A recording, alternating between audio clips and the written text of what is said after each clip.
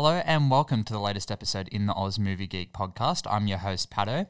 This week's review, or today's review, is for Lovebirds, the Paramount Pictures film that was meant to be released in cinemas, but unfortunately due to COVID-19, was placed on Netflix, which isn't necessarily a bad thing. It was a film that I probably wouldn't have gone out of my way to watch in the theatres, but it's something that I'm also happy that I had the chance to watch. So, without further ado, let's just get stuck into it. This is my review of Lovebirds, or The Lovebirds. You are unbelievable. Looks like love has finally found me.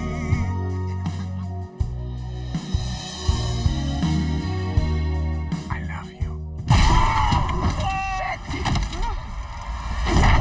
Police officer! He's a criminal! Move, move, move!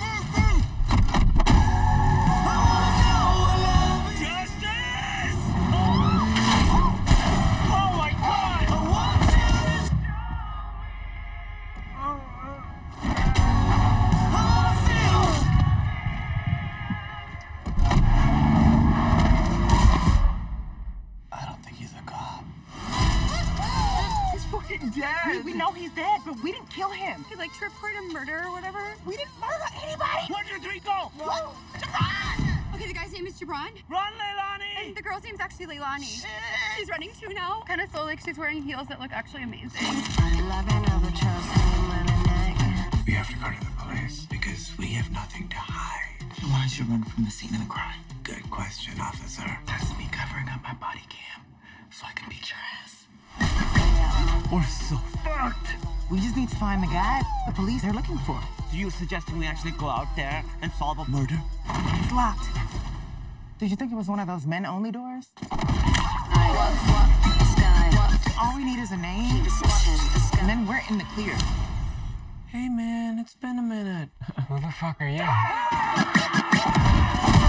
Who do you work for? You little bitch. You little beanbag ballless bitch. Yeah, do you think about your grandma and that furry beanbag bitch? What? These people are super dangerous and they're really powerful. Stop!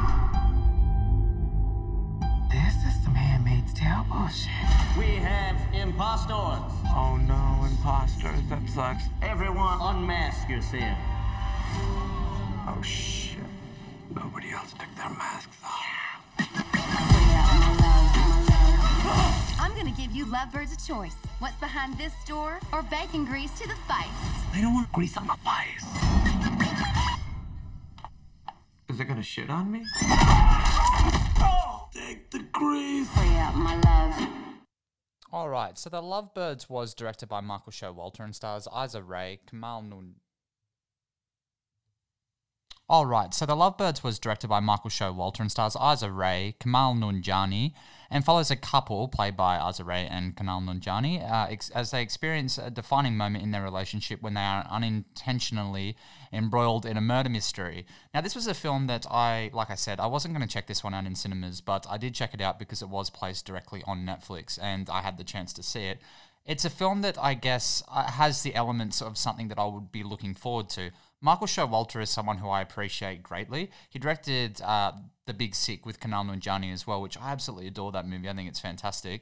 And it was one of my favourites in 2017 when it came out. He's also starred in Wet Hot American Summer as well, and I've always loved that show and that film. I think they're fantastic. It's so stupid, but it's so entertaining. And I guess those aspects put together was something that I was intrigued about. But like I said, it wouldn't be something I would necessarily rush out and go and see in the cinemas.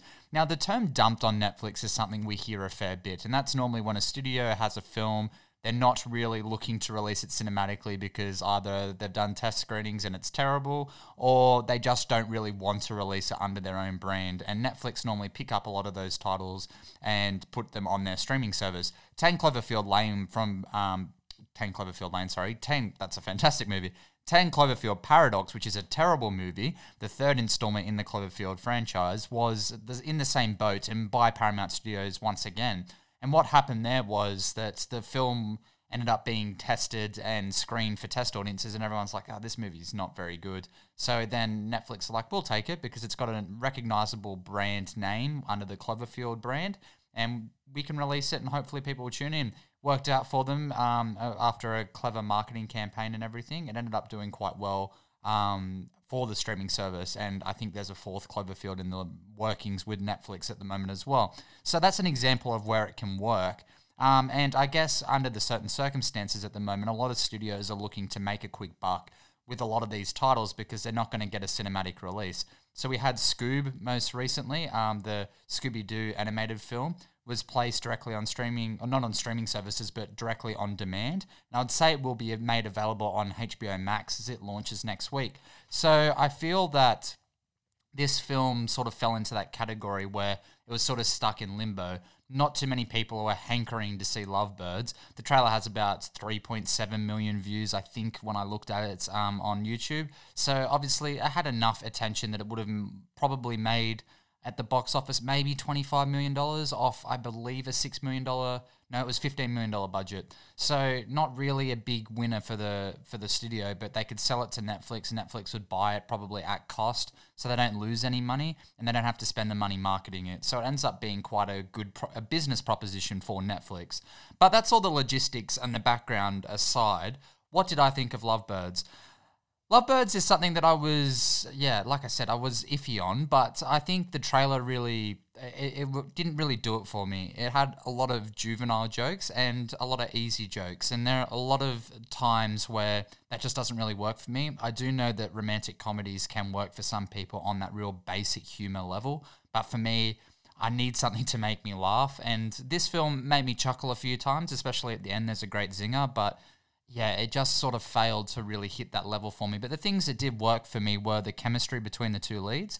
The two leads have great chemistry with one another, and I found them both really enjoyable. Nanjiani is a great comedic force at the moment and a great actor as well. I love to see him do more with director Michael Showalter, but maybe under a different vise. Maybe Kumail Nanjiani could write another screenplay like he did with The Big Sick, and we could get something a bit more personal and a bit more layered, I suppose, than what we got with The Lovebirds. Even incorporate some of Nanjiani's fantastic stand-up comedy. He's such a great comedian. It would be really cool to see some of that, I guess, play out in a film, because it doesn't really feel like it's his brand of comedy or his brand at all when some of his films come out. Stuber was another classic example where it was the most basic juvenile level of humor. It didn't feel like his own brand of humor, and I think that as a comedian, he could really bring that to a film, and it could really work. And I think with a director like Michael Showalter, it could actually be a really good thing. But unfortunately, it just didn't really shine through in his humor. But his chemistry with Issa Rae was really good. The premise itself, whilst generic in nature, the weird culty stuff related in the mystery were quite cool and different. I really liked that it was something different. So essentially, it ends up being some weird cult. They're environmental activists, and they're working with a cult, with sex cult and stuff. It was really strange, but I found it to be quite funny, and a lot of the jokes did come from that aspect. There's a great scene where Nanjiani and Ray break into it's like these college kids who are working with these drug lords, and they're pretty much just partying, but also sending out invites to this weird sex party that's happening. And I found the back and forth between the characters there quite funny, and I did like the setup there as well. But more of that kind of really absurd and obscure humor would have been, I think, better suited for this type of comedy rather than the basic jokes that we get. But yeah, I thought the premise itself was quite fun. The fact the movie addresses plot holes in this genre as well. The whole time they're on the run from the cops, but they aren't wanted suspects because the cops know they didn't do it. It's such a great twist on the cliche that has plagued crime dramas for years, and it's really good that they actually address that. I didn't expect a film like this to have that kind of layer there in regards to being a bit more self-aware. Essentially what happens is the cops are after them. They think the cops are after them the whole movie, but they just want to get a witness statement because CCTV footage has them not placed as the killers. They know that they were carjacked and they're not wanted. So I thought that was quite funny because a majority of the time you just think, you guys would get off easy because you're not guilty, but here it actually addresses that, and I thought it was quite entertaining. The payoffs as well, there was some great payoffs in the film. The two of them arguing at the start of the film and then arguing at the end. It was nice to see a complete character and story arc between those two. And I thought that was quite good and quite entertaining. They're arguing at the start, and their argument at the start is quite funny because it feels like a real petty couples argument, and I thought it was fantastic. And it pays off at the end where the two of them are arguing and they end up getting rid of the bad guy due to their arguing, and it was quite entertaining. I thought that was a good payoff. There are some negatives, like I mentioned, the cliched easy jokes. A lot of the comedy goes for the simplest joke possible. The film doesn't try to break new ground, which is hard for a romantic comedy to do, but it would have been nice if they tried to do that a little more. The villain itself as well, the villain was underdeveloped, cliched, and quite boring.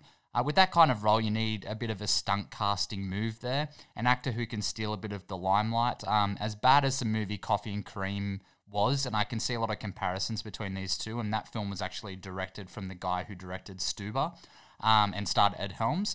I thought Ed Helms was quite entertaining in the film, but Betty Gilpin's villain was insanely over the top and annoying at times, but at least she went for it. This villain here just feels very bland and generic, and he really doesn't offer anything to the story, where I feel like Betty Gilpin really went for it in that film. She's like, I'm going balls to the wall, batshit insane. You're either on board with it or you're not. But for me, that worked, and I think a bit of that here would have been good. But yeah, that's The Lovebirds. Here's my verdict. The Lovebirds follows in the footsteps of many date night related films, but the likeable leads, fun premise, and the diversion of some genre tropes made the film a lot more enjoyable than what I was expecting. I'm going to give The Lovebirds a 6 out of 10. Like I mentioned, guys, this isn't a great film, but I think it's better than a lot of these dumped on Netflix titles, and I think that with these this cast of characters in this director, there could have been something a little better there, but at the same time, it's better than a lot of these types of comedies, so I found The Lovebirds relatively enjoyable. But that brings this review to a close, guys. So this was just a brief one, but I thought it's out now on Netflix. A lot of people probably haven't seen it or heard of it, so why not recommend it? I had a bit of fun watching it, so yeah, might as well check it out, guys, if you get the chance. And I'm still working on some other reviews. I'll have a review for Guns Akimbo coming up, as well as some reviews for some other titles later in the month of June. I'll finally have a chance to see Bloodshot once it's released on Blu-ray. I'm going to pick up Sonic the Hedgehog as well, just so I can do some reviews for you guys. I also had a chance to finally see Dolittle. I have some thoughts. I don't know if I'm going to discuss it in depth or how I'm going to go about it, but yeah, I do have some thoughts about that film. But thank you all for listening, guys, and until next time, peace out.